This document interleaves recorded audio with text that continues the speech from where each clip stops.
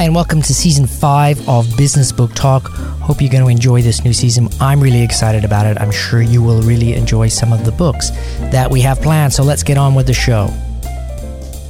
Hi everybody, it's Bob again. I've got the Gender Communication Handbook, and Andre Nelson was one of the writers, but I've got Claire Demkin-Brown on the line with us today. Claire, thanks for coming on the show. Yeah, thank you. Hey, you know, we were chatting earlier, and I was telling how much I love what's going on in the book, and really, this book is so well organized. It's got big sections. The text isn't teeny tiny. It really almost feels like a handbook, and I really appreciate it because some books, they've got too much information and not enough ways for you to find that information. So it's a very friendly book to consume the content. So when you were deciding to, put this book together, what was your motivation? Why do you think it's important to have a book like this out on the market today? I think it's important to have the Gender Communication Handbook out there because it's aimed mostly at women understanding the styles between men and women and how they communicate in the workplace. And I think that's critical, more so for women than for men, because most workplaces are male-dominated to begin with. And, that's not to say there's plenty of information in here in the book for both men and women, but I think it's very valuable for women to have. Well, I think there's a huge disconnect going on with male and female communication in the workplace and actually at the home or anywhere. Do you think there's a fundamental difference between the way women communicate and men communicate? I do.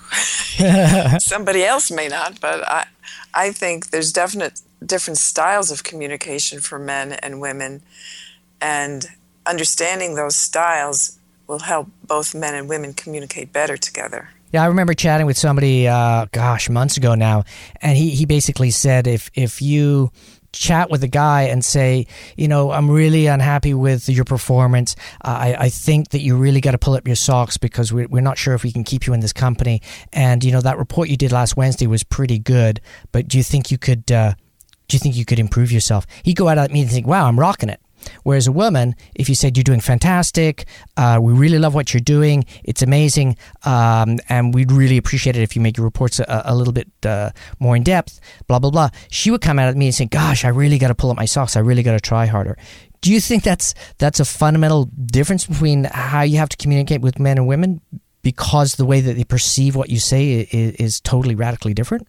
I don't know if it's totally radically different, but they do get different responses. And I think in that example that you gave, women have a tendency to take the criticism more personal, and that's because they're looking at building relationships and their focus is on the relationship, and men seem to just focus on the task itself. So they'll hear the comments and walk away and think, what a great job I did. And the women will hear the comment, and for many women, they'll take it more personally and wonder, what was wrong and how could I improve that, and that type of thing. So how do you think people should attack this book? Is it the type of book that you should read cover to cover, or is it a book that you could just jump in the section that you're most interested in? Just jump right in. That's what I would do. And that's what I do periodically myself, is if I have a particular question on a particular issue or idea, I'll just go right to that chapter and read a little bit more about it. So you can read it from front to back, but you can also just jump in and pick the topic that's of most interest to you. And, you mentioned earlier that the book was really, it's got tons of information for men, but it's targeted for women. For you personally, you think the women are going to get tremendous value out of that. And really, you have an exhaustive contents page where you've got let's say, Chapter 6, Men, Women, and Conflict, and then you have a subtext. And then you've got everything broken down, Exercise 1 through Exercise 10. It's really interesting to see the type of detail. It really is a book designed so you can go to a chapter and then find a specific in that chapter and drill right down very, very efficiently. Was this part of the planning to make the book very like, okay, it's a handbook, but really it's almost like a reference book. It's like you have problem A, look it up, here's the solution, or here's the exercise, and here's the way to approach it. There was some intention to make it usable, especially for not only individuals interested in the topic and that want to read about the topic, but also for individuals like trainers or consultants or human resource managers that want to get into the topic and maybe themselves try to present a lunchtime discussion on one of these issues, or even a half-a-day workshop on that topic. So there's information for the individual, and then very specific, like you mentioned, the exercises and more for individuals that want to go into more detail. I think it's perfect for group meetings or anything like that, to talk one of these topics. You know, going into the book, and you know, I didn't read it cover to cover. I jumped around. It was actually a couple of things that I really said, wow, that's exactly what I need to hear. Are you getting feedback like that from people, that it's more of a book that they're saying, I'm going to have this on my desk, I'm going to have it handy and grab it once a week to make sure that, you know, I'm communicating properly, I'm not communicating in a biased way or basically getting myself in trouble socially because I'm unaware of the way other people react or how I should communicate to other people? I hope they're grabbing it once a week to look at it. But I hear from people that are interested maybe in a specific topic that want to go in and learn about it and then share it maybe in a training format with their work group. I have a couple of friends that are coaches, and they use the book to coach both men and women in understanding some of the different communication styles. Huh. So what do you think for you was your aha moment in this book? You know, a lot of the writers I'm chatting with, they've got years and years and years of knowledge. They're basically condensing this into a book format, and they all have an epiphany. They always have an aha moment where it's like, wow, I've always known this, but now I really truly get it. So for you, what was something that really became crystal clear for you? Well, I have a couple of different things. One is the perspective of actually going through the process of writing the book. And that's you can never estimate how much work it's going to take. Yeah. It always takes a lot of work, and although I don't have children, I think of it as some women may say it's like when you have a baby and then a couple of years later you go, oh, well, that wasn't too bad. You know, maybe we'll have another one. And to me, that's like what writing a book is. It's really a painful journey and tedious, getting all of the materials and research together. And then when you finally have it done, it's a great product. And then a couple of years later, I'm like, well, maybe I will do another book, you know, and then forgetting all of the stuff that goes with it. Yeah, I get that with a lot of writers.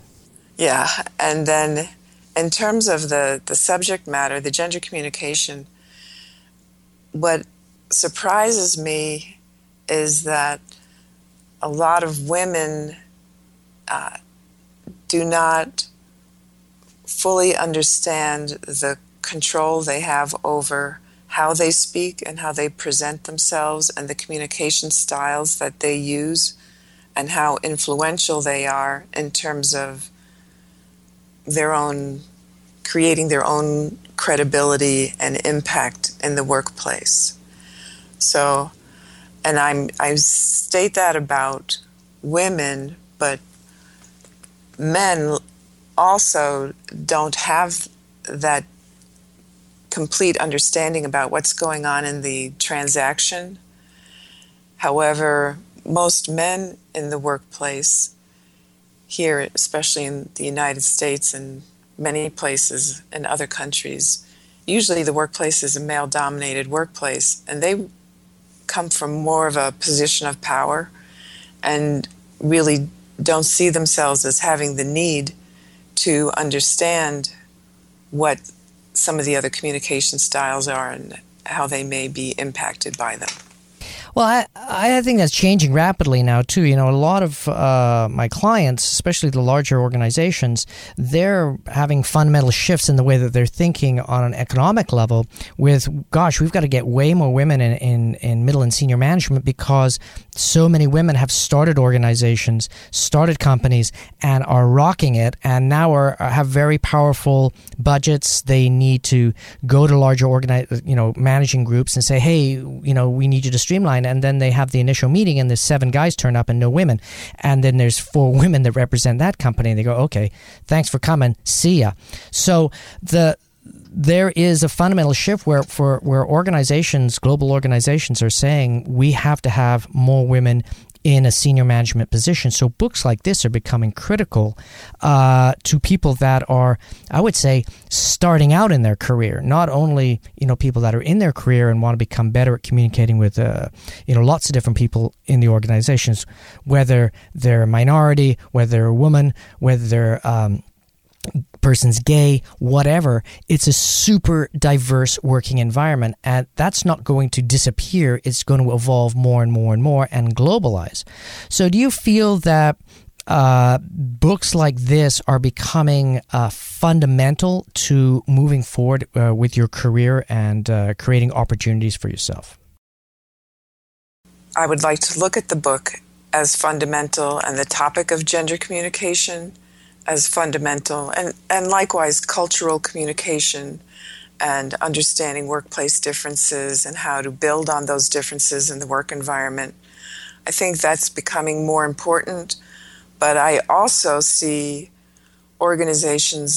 many large organizations that have the verbiage correct about how they need women and how they want women to be moving up their career ladders and that sort of thing. But they're not quite there yet.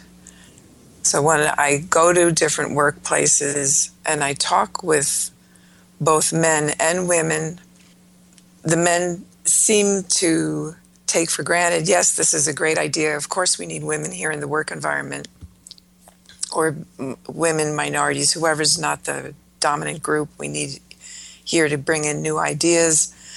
But talking with the women still feel like they're not being listened to.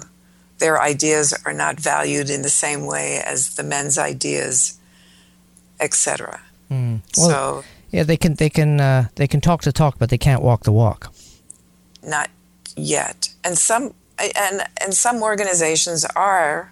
I'm not saying all organizations or all women or all men, but some organizations are making efforts to change things around and bring in more diverse ideas into their thinking and into their business systems. But I just think there's still a ways to go. Let's talk a little bit about conflict, because, in the office space, there's always going to be conflict, and conflict not as a couple people freaking out and shouting and yelling and, that type of conflict, but just general day-to-day conflict where it's like, I would like to do A, and somebody says, well, I'd like to do B, and then they have to have a discussion to see which way they're going to move forward. And that's all part of being a manager. That's all part of working in an organization. So if you're dealing in a situation where there's more and more women on the side, and you've almost got like an even breakdown of the demographics, do you think that the way that those, the guy approaches the girl to get a point across, or the woman goes and tries to pitch an idea to a guy,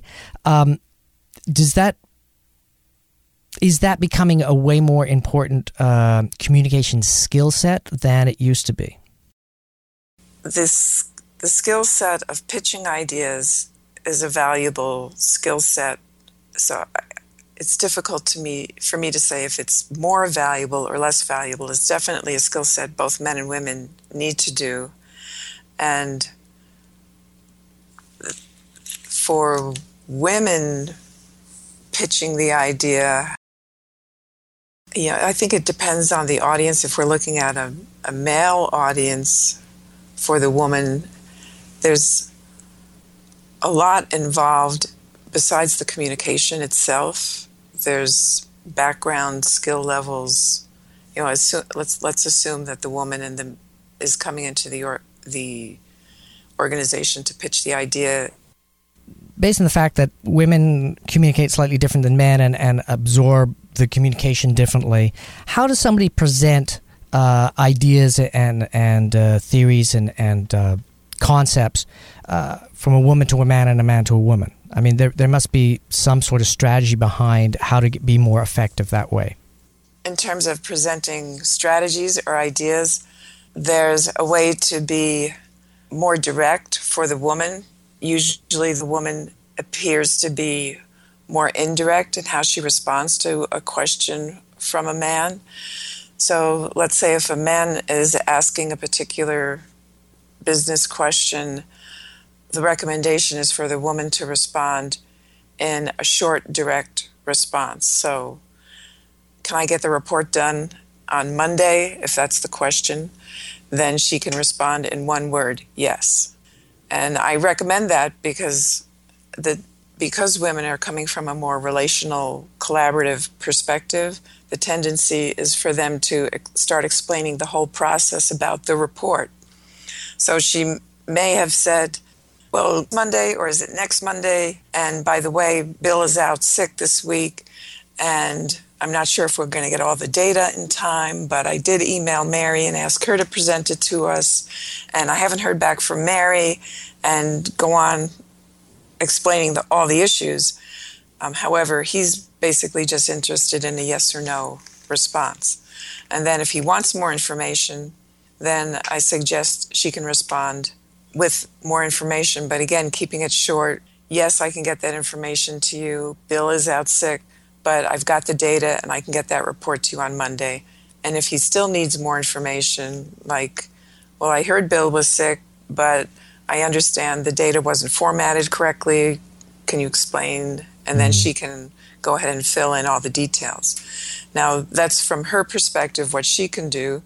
From his perspective, he can also, when asking questions, since he's in the more competitive, task-oriented mode, expecting a direct response, he can say, will you have the report on Monday?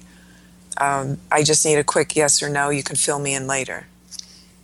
So he could ask it that way. And then he could also ask or just say, this is a yes or no question. Will you have the report to me on Monday? And then she knows it's just a yes or no, and she can respond yes, but I have some more detail I'll share with you later. So then they both walk away feeling like they got what they needed. Yeah.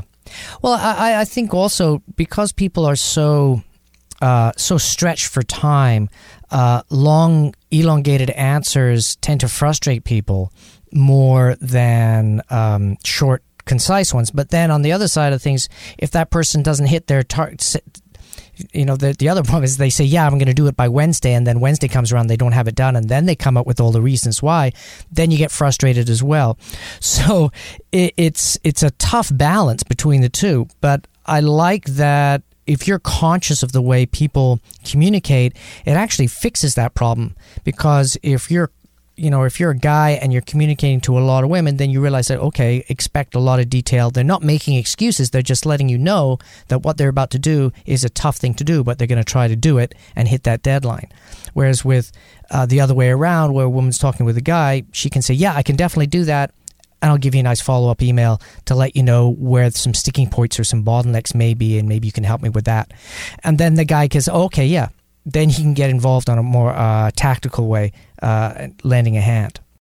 Yes, that sounds good. That's exactly it. And well, that's the issue and why the handbook is helpful, so that people can understand these different styles before they get into the issue of providing information or being evaluated for promotion. And the manager, who may be a man, says, well, she's never very direct with her responses. She talks in circles and nobody can figure out what she's saying. And giving her that feedback at that time rather than being aware of the different styles ahead of time and understanding the differences. And there's cultural differences there too. My focus is the male-female, but there's similar cultural differences that apply in that same way. Well, it also makes me conscious of, there's some people I work with that are guys, but they seem to be more in touch with their feminine side, and they're way more comfortable being communicated to on a more feminine style than on a masculine style. Do you notice that as well? Yes. And when I do my trainings, I mention that I may be saying men do this, women do that, but it really is a masculine style of communication that men or women can have, and a feminine style of communication that men or women can have. And also, they may be using that style, selecting that style, depending on the situation. Some people will comment that women aren't aggressive enough at work. However, if you are outside of the workplace and you're at a PTA meeting, a parent-teacher meeting, and something's happening with their kids, they can very strongly get their point across to the teachers or whoever's listening about exactly what the issues are and where changes need to be made and more. So it's depending on the situation. People will say men are too aggressive, they don't have feelings, but if you put them in a situation where, an employee has just found out there's been a death in their family or something tragic has happened, 99% of the time, the male supervisor can comfort the individual just as well as the female supervisor. Well, it's interesting when you mentioned the PTA meeting because it almost seems to me that there's different triggers for men and for women in the sense that based on going way back to the Neanderthal days, the caveman days, and our id and our fundamental core psychology and subliminal psychology, the things that are triggering us, do you find that when women are put into a strife situation that is more akin to a family problem, even though it's at work, they'll react differently than to the way a guy would deal with that situation?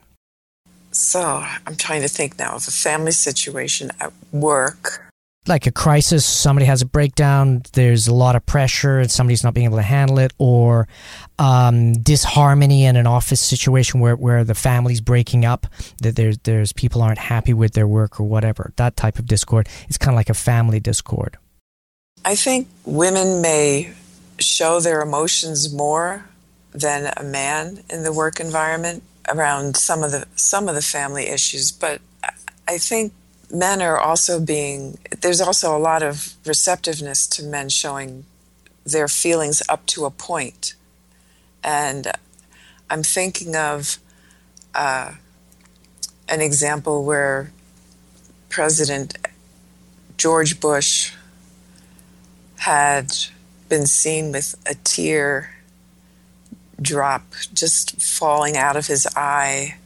I'm not sure what the situation was, but the comments were about how wonderful it was for him to be so compassionate and to be willing to show his feelings and that type of thing. But when a woman was running, and I'm thinking of Hillary Clinton at the time, and several years ago, was running for the nomination for president, her eyes teared up over a question, and the response was, she's obviously not leadership material and she's too emotional because she's showing her emotions like that. So it's a hard situation for me to just say yes or no to that type of a situation, because there are still stereotypes out there about what's appropriate behavior. So, for example, when the woman at the office says, I'm leaving work early today because I'm going to a soccer game, some of the responses may be, well, that's typical woman, she's going to run out on us when we have the job to get done and that type of thing. And when the man says, I'm going to leave early today for my son's soccer game, a response is more congratulating him about taking his family into consideration and being more thoughtful. So it's kind of like exaggerations on each end of the spectrum, but those feelings are still out there. And it's going to take more than my handbook here to change all of that. I wish it would just take the handbook. But, there's a lot of stereotypes out there about how men and women are supposed to act on some of these topics.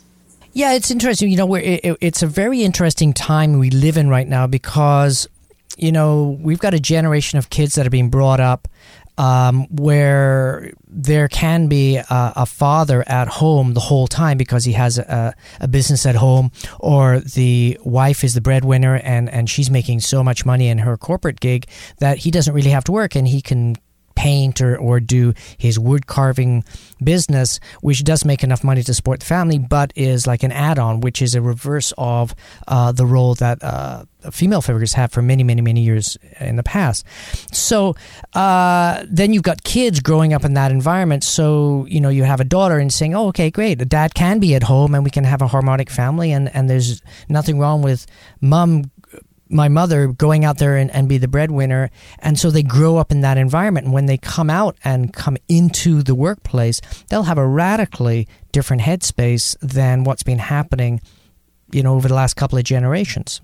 Well, that's what I'm hoping. I also teach as an adjunct instructor at one of the local universities here.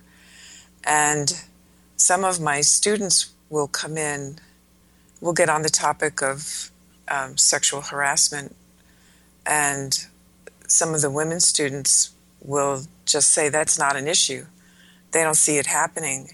And I usually have a couple of older students, women students, who'll say, well, this is what happened to me, or this is what happened to my sister. And even some of the male students will say, well, this is what happened to my significant other or to my wife. And then we get into an interesting discussion about it, but sometimes they don't see some of these issues that I grew up with or that I notice in the newspaper more often than I'd want to. They don't see it as really a big issue. But I'm hoping that there will be some type of a generational change, as you mentioned, too. Yeah, well, I think because the concept of sexual harassment as a word hasn't really been around that long. You go back 30, 40 years, something like sexual harassment didn't exist. They go like, what? What are you talking about? So yeah, that's kind of showing a shift in the way people are aware of. If you're aware that it's a thing that you should be aware of, then it should be not an issue, just like prejudice shouldn't be an issue. And yes, in some organizations they're a little backwards and they are still prejudiced and they still have sexual harassment and it's a male-dominated management group. But as we move forward and companies move more into a non-gender biased work environment, and if those organizations thrive, which they will, and will dominate the market, and the companies that are still stuck in the old stigmas, if they fail, then it'll just clean out the whole system. It's going to take a lot longer if you do it that way, and if companies all decided, hey, you know what?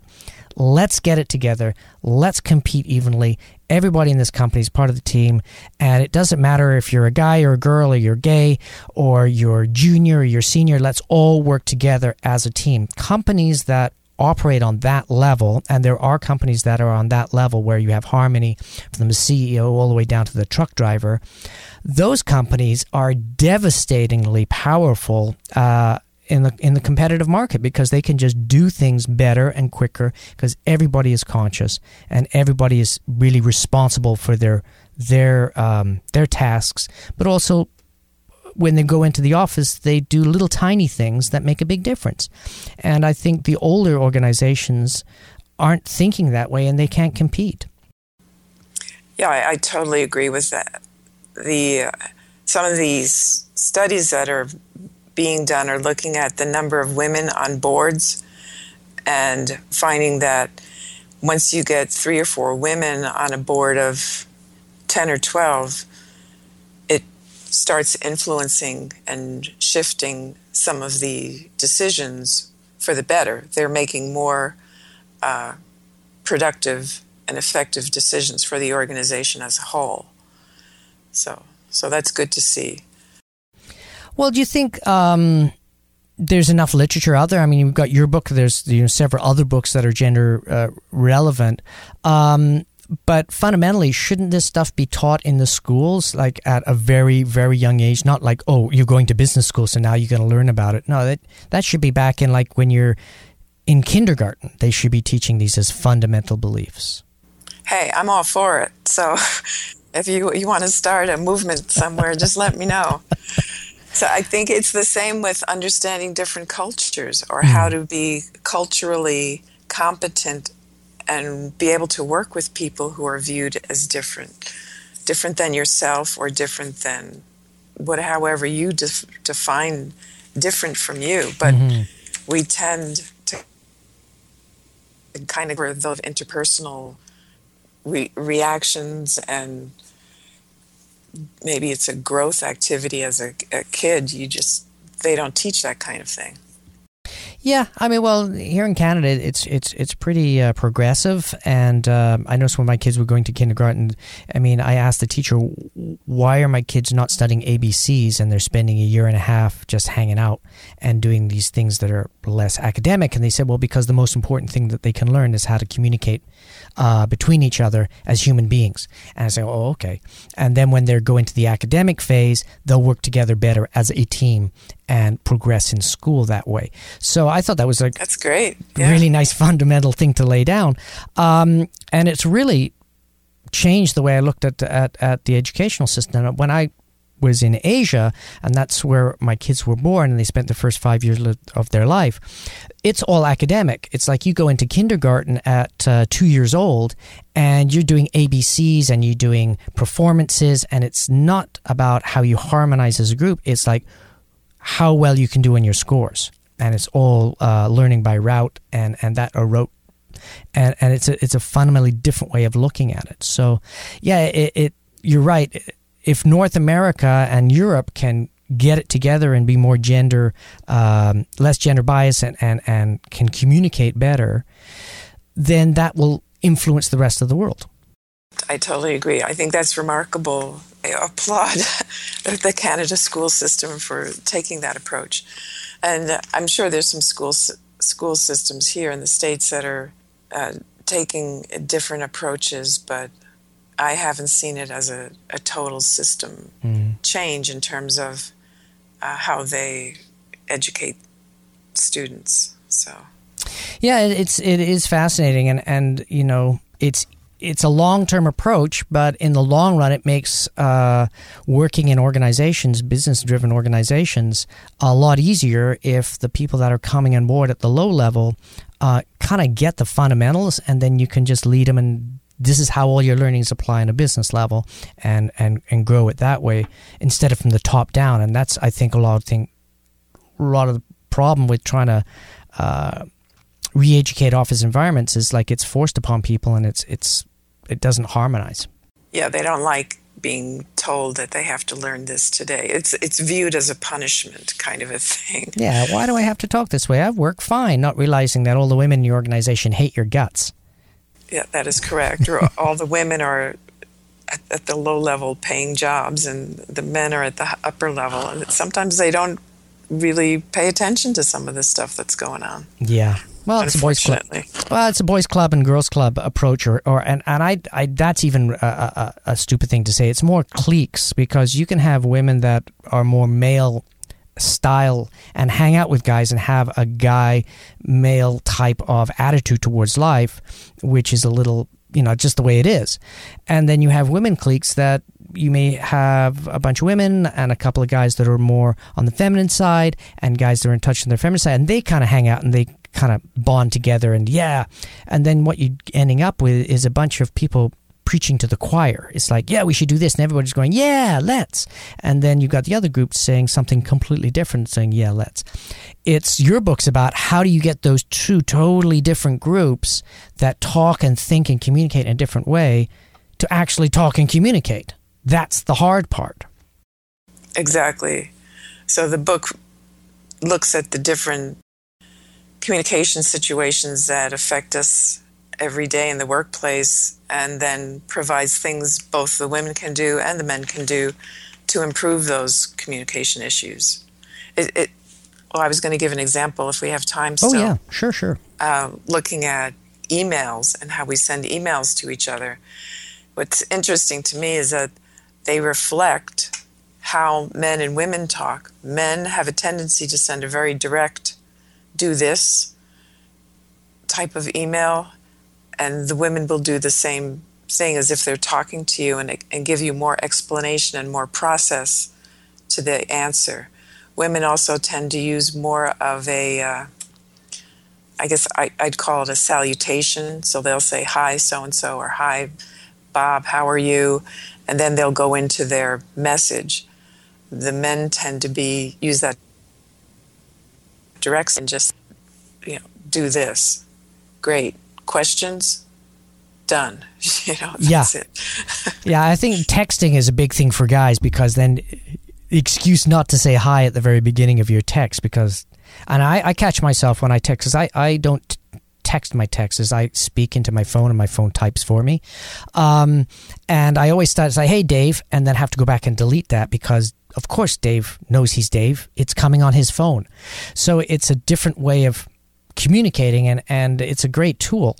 But yeah, you're right. There are occasions where texting doesn't work. There's occasions where email will work to a point, but then after a while you end up writing these very, very long instructional pieces that are just wasting your time and then wasting the other person's time trying to figure out what you're actually trying to teach them. And just pick up the phone and say, hey, do this and this and this, and then they give you some feedback. Say, oh, I meant that. And then you get the communication over and done with, and then you can move on with your day. I mean, great communication isn't about being nice to guys and nice to girls. It's about getting the job done as efficiently as possible. Right, that's the goal. Yeah, but part of that is if you're pissing people off when you communicate, you're not doing a good job of communicating. Well, and that's where the understanding between both the men and the women come in to realize if you're sending me an email and you don't say, Dear Claire, how are you? Hope you're having a great day. Can you get that report for Monday? Or I need the report on Monday. Yeah. I'll be okay if you just say, get me the report for Monday. And then assuming if I have any issues with that, I'll get back to you. Yeah, I definitely notice different styles in email. I mean, the problem with email, there people read it in the emotional state that they're in at that time. So if they're having a really bad day, every email that they read is angry. And that, makes them even more angry. So I am very, very careful about jokes. I'm very, very careful about puns or being overly clever because right. I think a lot of people, when they type an email, they're talking in their head, and that doesn't translate. And especially that you can get in big trouble almost on like a sexual harassment level, because what you're saying, it would be funny in a different context than email. Yes, and you also have to remember that email is going to be around for a long time. Oh, yeah. So if the recipient didn't think it was that same humor that you had intended, that's going to lead to another discussion. Yeah, and a lot of times reacting instantly with an email, and this is a question I have is, do women, if I send a terse email to somebody saying something because I'm frustrated with them, do women tend to respond right away or not respond right away emotionally and say, okay, what are they trying to say? And, oh, okay, I get it. And try and respond on a higher level than a guy? And compared to a guy reading it and then just pushing back right away and getting angrier and escalate the problem a little bit?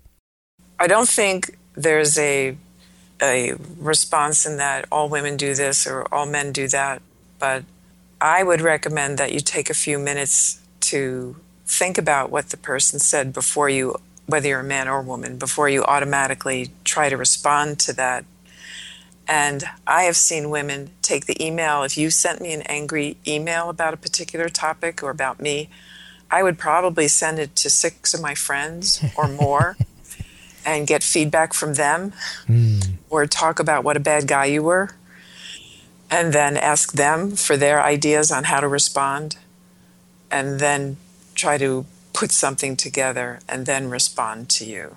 Yeah, it's almost like, is this guy being a jerk? What do you think? Whereas a guy, he would do that internally.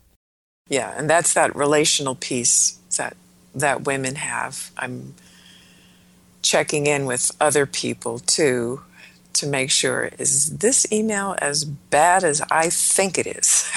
Yeah.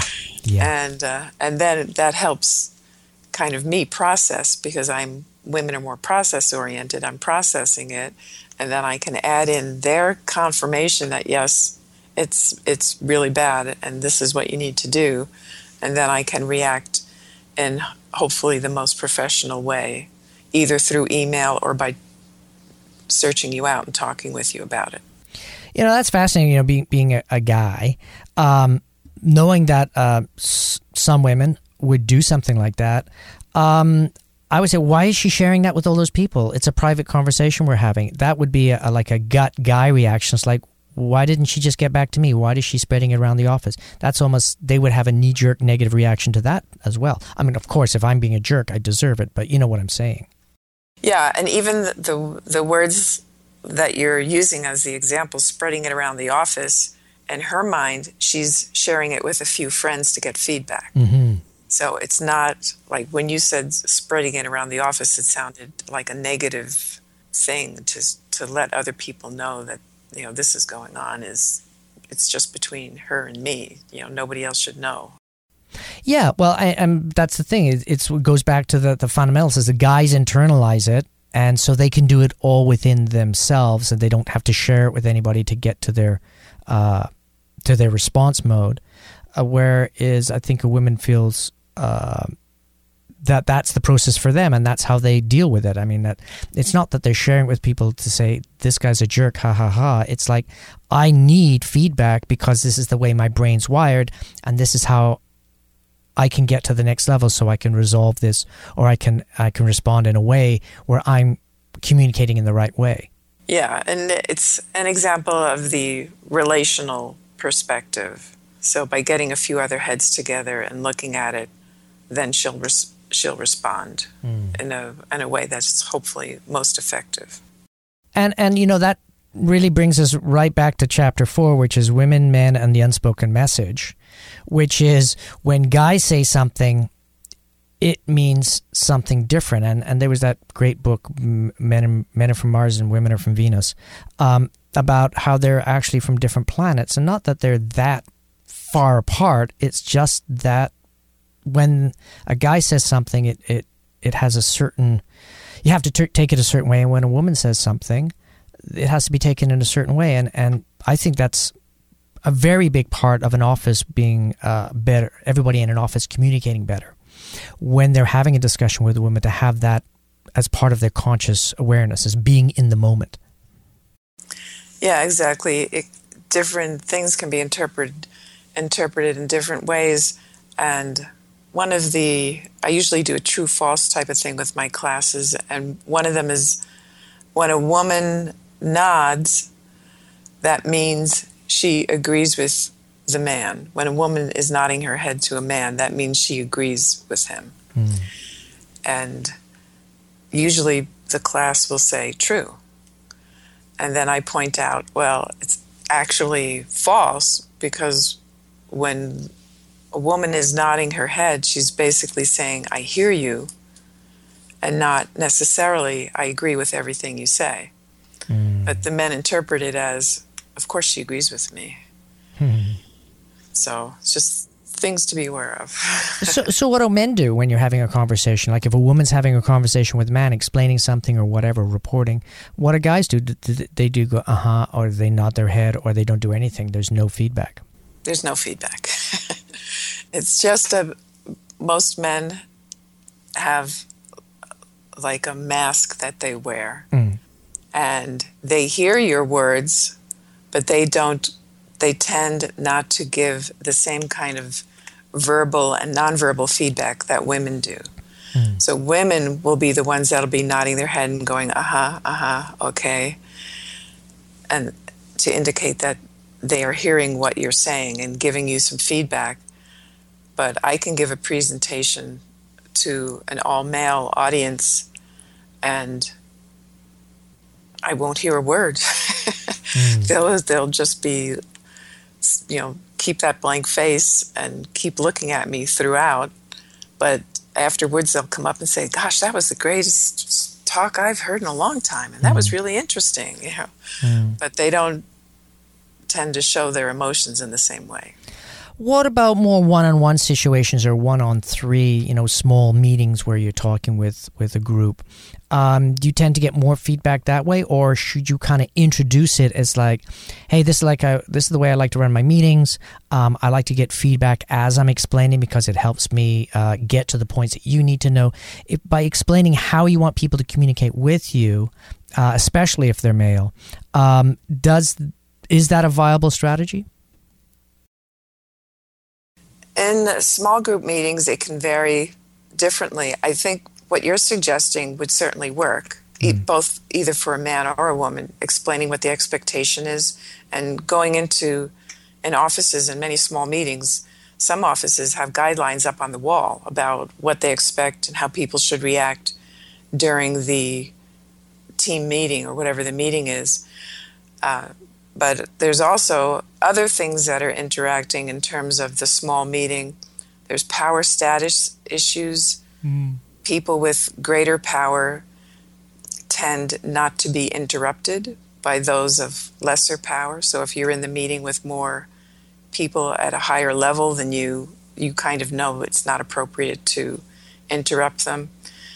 However, with men and women in a work group, if we're just looking at the gender, in addition to the verbal and nonverbal expectation, there's also men interrupting more often than women interrupt. I think one study mentioned that men interrupt 96% of the time in those small group settings. They make 96% of the interruptions, and women are the ones that receive those interruptions.